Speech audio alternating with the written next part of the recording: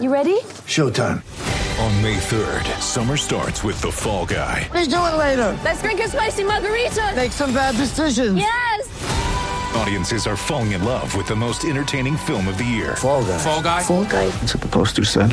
See Ryan Gosling and Emily Blunt in the movie critics say exists to make you happy. Trying to make it out? Nope. Because I don't either. It's not what I'm into right now. What are you into? Talking. Yeah. The Fall Guy. Only in theaters May 3rd. Rated PG-13.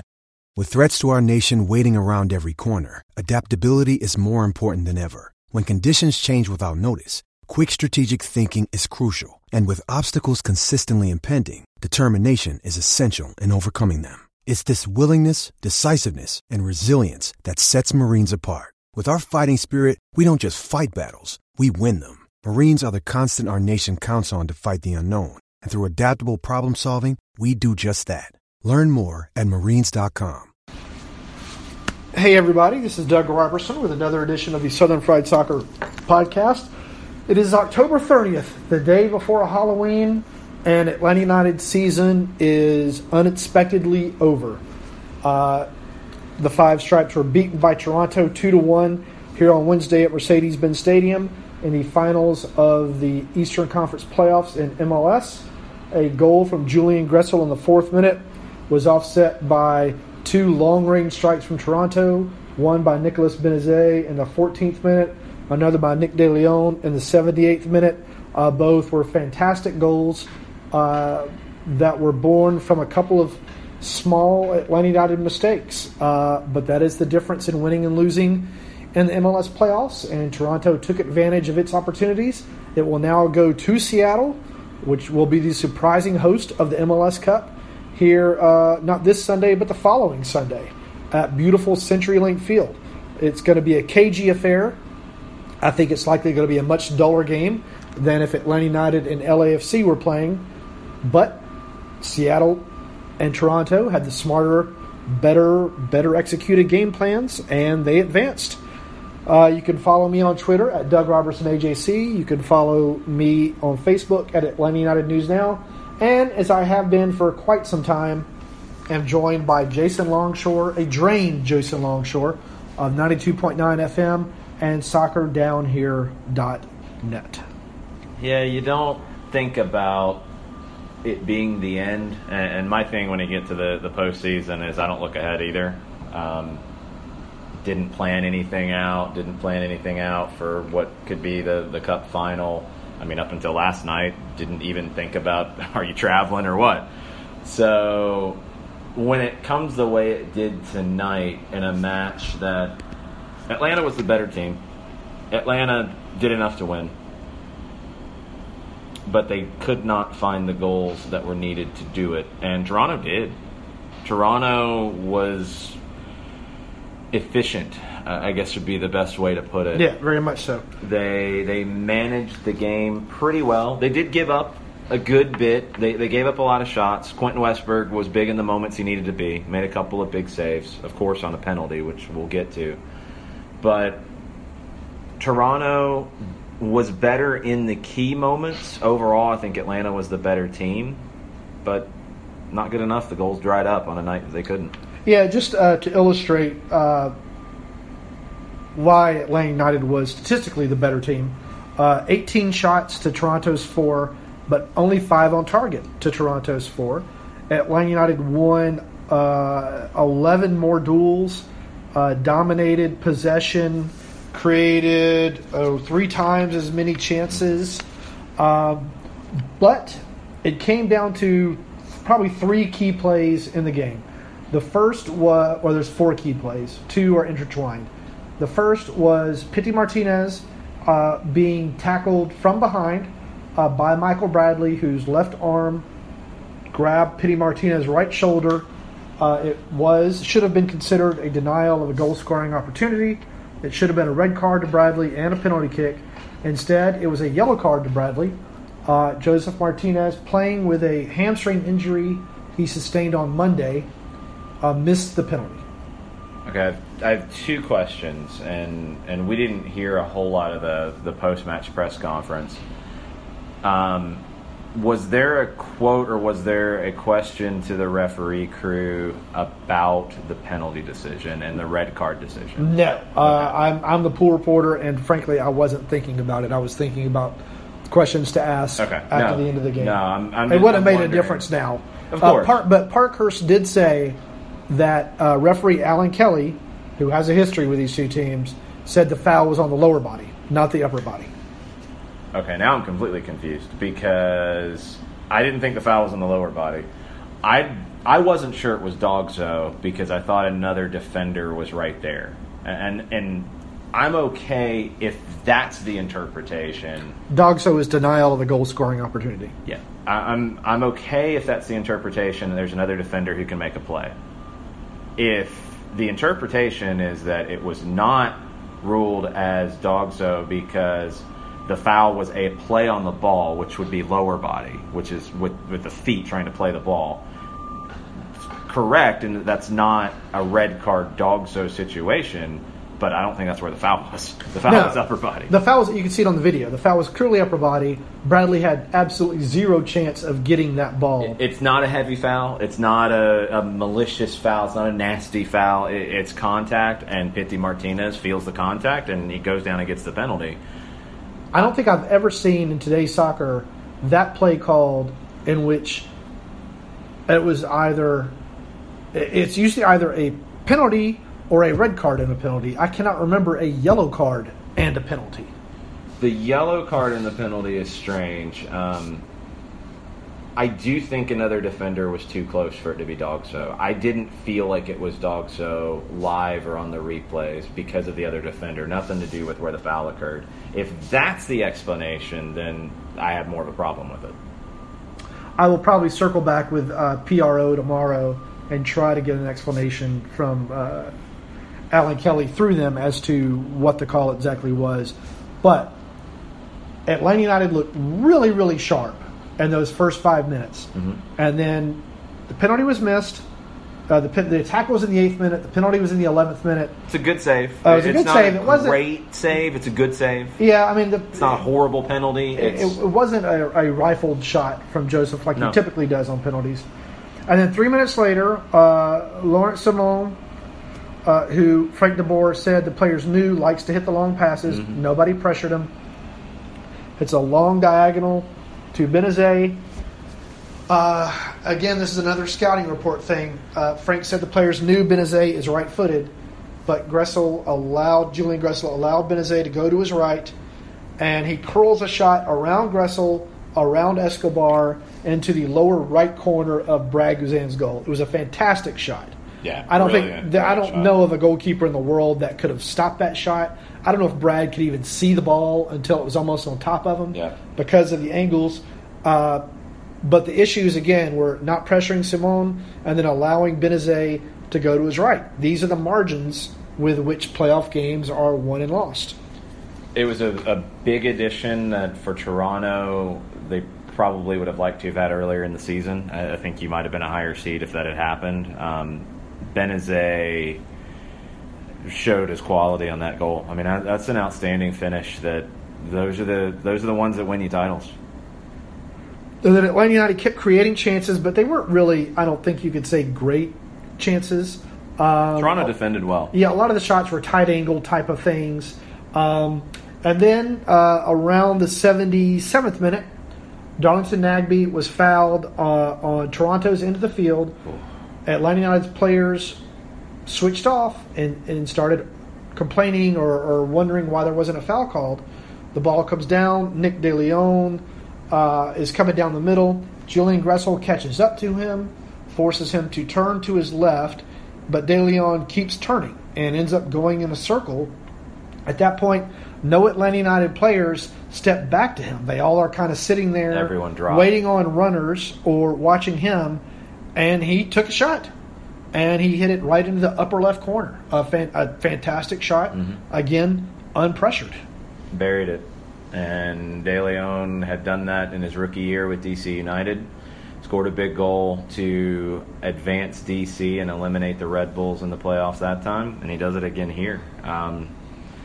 The whole thing is a wild sequence. Finally getting a chance to see the replay because we didn't see it in live action. I don't know if it was shown on the broadcast. Justin Morrow goes over the ball with his left leg. It's a foul. And the AR is right there and should have a pretty good angle. Now, we didn't get that angle. The angle that we're seeing is from the opposite side of the AR. But Alan Kelly's in a pretty good position to get a good look at it as well. There's no foul, and Nagbe is down on the field. That did play into it because that's an element on the shot where De Leon takes that shot from that you would have Darlington Nagbe and Jeff Larentowicz if you're able to defend in a normal setup. It felt like they were switched on to initially recover and force De Leon to loop back, and they switched off when he looped. And when he turns and has the space to hit that shot, does he hit that shot every time he has that? No. He's not a guy who scored a ton of goals in his career. He's not a guy who's known for that. But you can't give anybody that opportunity this time of year, and you were punished. Nagbe was hit in the groin area, if you know what I mean, on that play. I was just looking at the stat sheet while Jason was giving his quality analysis, as always. Atlanta United took 11 shots inside the penalty box. 11. Toronto took 1. Yeah. But, again, Toronto advances 2-1. What do you make of this season? I think it's hard to consider it anything other than a good one. Where you want to put it is going to be up to where you rate the U.S. Open Cup, where you rate the Campeones Cup, where you rate the third place finish overall in league play, and also where you rate the challenges that the team faced this season, because there were a lot of them. I mean, just the amount of games. First off, you played 4 more matches than Toronto did in 2019, and it'll be 3 when all's said and done.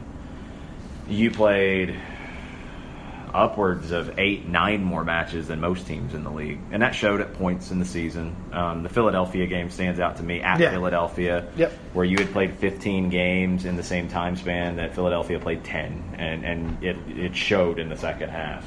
You had those moments. You had a new manager who had a different way of looking at the game, and there's a lot of similarities that I still believe in the way that Tata Martino has a philosophy about the game and Frank de Boer, but I think they actually get there in different directions. Yeah, I agree with that. And that was a learning curve. I think the team had some moments that they played the best soccer this club's ever seen, and I think they had some moments where it looked completely disjointed, which is, again, to be somewhat expected. I think it was a very good year, but I think the way you went out, if you had told me in the summer that you lose in the conference final, but you win the Open Cup and you win the Campeones Cup, I would have been happy with it. I would have been happy with it if you'd told me that yesterday, before Seattle beat LAFC, and before that opportunity opened up to host MLS Cup. And I would have probably been happy with it even if you told me that this morning, before you see how the game plays out and you see that Atlanta has the game, has the control of the game that they always crave, and has the chances to win the match. And they could not get that second goal that has been so critical for this team ever since they opened up. They've only lost 1 game at home where they scored 2 or more goals. You couldn't get the second goal. You had a penalty to do it. You had other opportunities to do it. And you have 2 moments where, as De Boer said, it wasn't a surprise that Laurent Simon likes to hit the long ball. It wasn't a surprise that Benazet is going to try to set up and cut inside to his right foot. It wasn't a surprise that you need to step out to a player in that moment when Nick De Leon has his opportunity for glory. And you weren't good enough in those moments. That's what's disappointing about it. Yeah, I just going back to the game real quick. To me, Atlanta United felt a little subdued. There didn't seem to be a fervency in the play that we've seen, and some of that has to do with Toronto. I don't think they moved the ball quite quickly enough. First half, I completely we saw that agree. At some points this season, particularly early in the season, they weren't cycling very well, and I was a little surprised around the 60th minute or so that Frank didn't make some sort of change to something to try to make Toronto make some decisions, because it become kind of a rinse-repeat type of a thing. We had a lot of questions about changes and subs specifically. I think a lot of people were... The sub, I don't know who I would have taken out. That's the exact same thing I was at. But I probably... There wasn't an obvious one. I probably would have tried just some sort of tweak to the formation. I tweeted out, maybe push Pitti up beside Joseph, push Nagbe up a little bit higher, give Toronto's defenders something else to think about, because it become pretty obvious that Toronto was comfortable, and I think Toronto was aided by the fact they knew Joseph was not 100%. You could kind of see it out on the field. It wasn't the same Joseph. We didn't know, and I had no idea that there was an injury issue, but you knew that it didn't look like the Joseph Martinez that you fear in this league. Right. And missing the penalty, and sometimes even without anything else, it's a moment like that gets in your head, and you see it. And then for all we knew at the time, it could have just been that, until we heard afterwards that there was an injury issue. And injuries like that, I think Frank made a pretty good point about how it's something that you don't have 100% trust of your body at that point. Yeah. And you're thinking about it. And it did feel like Joseph was ponderous at times and snatching at chances other times. He didn't look in sync. Right. But going back to my original question, my answer is I think Atlanta United has to consider this a successful season. Yeah. You win 2 trophies. The Campeones Cup, it was only a one-game thing, so it probably doesn't have the weight that advancing all the way through the U.S. Open Cup does, even though that probably doesn't have the prestige of beating the Club America. But it is 2 trophies. You finished with the 3rd most points in Major League Soccer, despite selling arguably your best and most important player in the offseason, despite a new coach, despite a roster that we were told was deeper than ever before at the beginning of the season. Still some issues, but some players stepped in when they had to. Some players I thought were underutilized a little bit. And all the injuries, overcoming all the injuries that this team had to overcome. They still got 2 trophies, still finished 3rd in the MLS. Had them been able to make it to the MLS Cup, had they won MLS Cup, for those reasons, I think they would have to be considered among the best teams in MLS history. But now it doesn't matter because of the few moments tonight. I do think that when there's some distance from this, there's a very small club that Atlanta United is now part of. They won 3 trophies in two seasons. And if you count conference trophies, 4.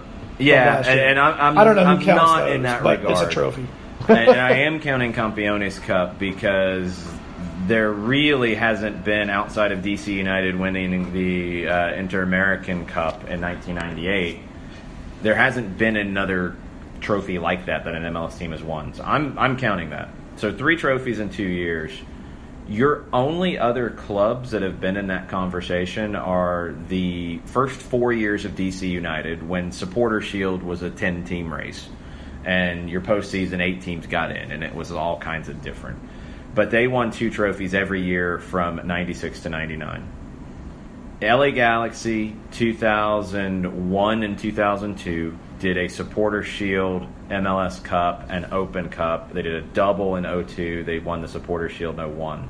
And Toronto in 2017, where they won 3 trophies in 1 year. And I know you don't care about the Canadian Championship, but it was one of them. And they did win that in 16 and 18 as well. So they won 4 in 2 years, if you want to go there. Yes, I don't care about the Canadian Championship. If we're going to count Campeones Cup, we have to. Yeah, so, that's fair. But that's it.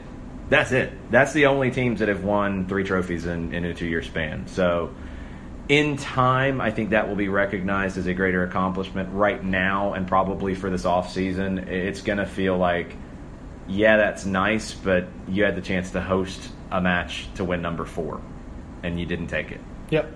And that's still going to be the footnote to the season. All right. I have posted a story about Joseph Martinez's hamstring, about the red card, the player ratings. I'll have some more stuff coming up in the weekend. I believe we'll have some season-ending interviews next week with various Atlanta United players who are in town. It's going to be a very interesting offseason. This team, the roster could look very, very different next season. A lot will depend upon the CBA negotiations. A lot will depend upon how much Darren and Carlos want to pay some guys. There are guys who have options on contracts coming up. Leandro Gonzalez-Perez, Julian Gressel, Flo Pogba, some others who they may want to re-sign, whose contracts I think are over. And then some choices they're going to have to make with some designated players. Joseph Martinez will be here. You don't know what's going to happen with Barco because it depends on who's put in for him. You don't know what's going to happen with Pitti. It was a up and down year. I thought he saved his best for last this season. I thought he was very, very good in the last 2 games that he appeared. Three of the last 5 that Atlanta United played in which he appeared. It was an up and down year, and I frankly am looking forward to seeing if he shows the development in a second season that Barco showed this season compared to his first season. But it's going to be an interesting offseason. Yeah, I think Pitti comes from a different place than Barco was at the end of last season for sure. I mean, Pitti, in his final 6 games he played, he averaged over 3 chances created in all of them and led the team in chances created, I think, in every one of them. Played really well at the end of the season. I think Pitti's a player at times maybe has a little bit too much confidence and will try stuff that even he, who has an ability and a skill level that there's just not many that do, that even he's going to pull off 1 out of every 10, which is something most players would be pulling off 1 out of every 1,000. And sometimes go for something a little simpler and connect a little bit more. And I think he did a pretty good job of finding that balance as the year went on. And I thought he was really good early on tonight. I don't think he was bad throughout the match at all, but I think he was really good early. Yeah, I thought he was really good early, and then I thought we started to see a little more of the early season, mid-season Pitti in terms of just the lose the ball and really not make an effort to get it back. He started to get closed down more, too, quickly, because Toronto had to key on him. And frankly, that's something that he's got to fix. It's going to be – Frank's going to have decisions he's got to make. But that's neither here nor there. That's not the important talking point from right now. Jason, what do you have upcoming? Overreaction Thursday. Should be lots of fun tomorrow morning on Soccer Down Here. We'll talk about all of the reactions from tonight. People who have tweeted at us starting tonight, people who will sleep on it and give us their thoughts in the morning. It's always an interesting show when we get to kind of pick the brain of the fan base. And please go check out the full-time report from 92.9 The Game when that gets posted. You can actually listen to it on the radio.com app just by rewinding back to it now. We tried to encapsulate everything from the season and from the match, and we took a bunch of questions, and just had to thank everyone who, one, allows Mike and I to do what we do, but also all of the listeners, because that's been what I'll always remember about this season is how many new listeners started joining us for games, whether they would sync it up with the TV or listen on the app or listen in their car or listen when they're traveling or race out of here to listen to the full-time report. So many new names of people reaching out and asking questions and spreading the word about what we do that I feel like this club has really grown a lot, and it's only going to continue to grow more. That was well said, Jason. 2 Toronto players are walking by on the field down below, finally going to their bus, I guess, after celebrating in the locker room. I also want to thank everyone for listening to this podcast this season. I'm sure I'll have some more before next season. There's some key dates to consider. December 9th, Atlanta United will learn its Champions League draw, the first 2 rounds, assuming it advances past the first round. Free agency is upcoming. Atlanta United, I don't know if it's going to announce its roster moves. Some clubs do, some clubs don't. They don't have to for a little bit. We'll see. There's an expansion draft in December. Mm-hmm. And then we'll have what looks to be a subdued MLS draft in January. Actually, expansion draft sooner than that. It's about 3 weeks. Yeah, I'm sorry. But a subdued MLS draft in January. And then training camp should open in mid-January, assuming that there is a CBA that has been agreed to, with the Champions League starting in mid-February. So it doesn't stop. And there'll likely be lots of player news, lots of things that I hope you'll follow my coverage of in the Atlanta Journal-Constitution. Thank you for reading. Thank you for clicking. Thank you for asking questions. I do appreciate those who give me crap on Twitter, and there are quite a few of you tonight, simply because I said if Atlanta United wins. I didn't say when, but I said if. They could be considered one of the greatest teams in MLS history, and people seem to not have read the if. And didn't appreciate me saying that it's going to be a dull MLS Cup. It is. I mean, these two teams have yet to play an exciting MLS Cup. That's just the facts. They both won with defense in these two games. It's just the facts. It's not an insult.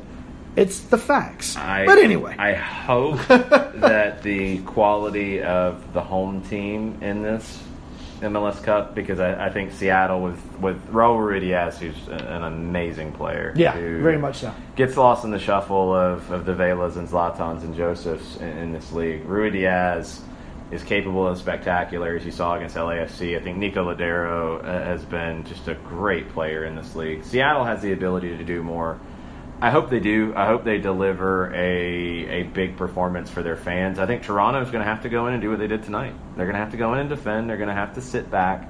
They're going to have to soak up pressure, and they're going to have to find the moments where they can take advantage of mistakes. And they have the players to do it. They also possibly get Josie Altidore healthy for that. They do have some time now. And Omar Gonzalez. Yes. So anyway, follow me on Twitter at Doug Robertson AJC, on Facebook at Atlanta United News Now, and I hope you'll consider subscribing to the Atlanta Journal-Constitution. Atlanta United season ends with a 2-1 loss to Toronto here at Mercedes-Benz Stadium in the finals of the Eastern Conference playoffs.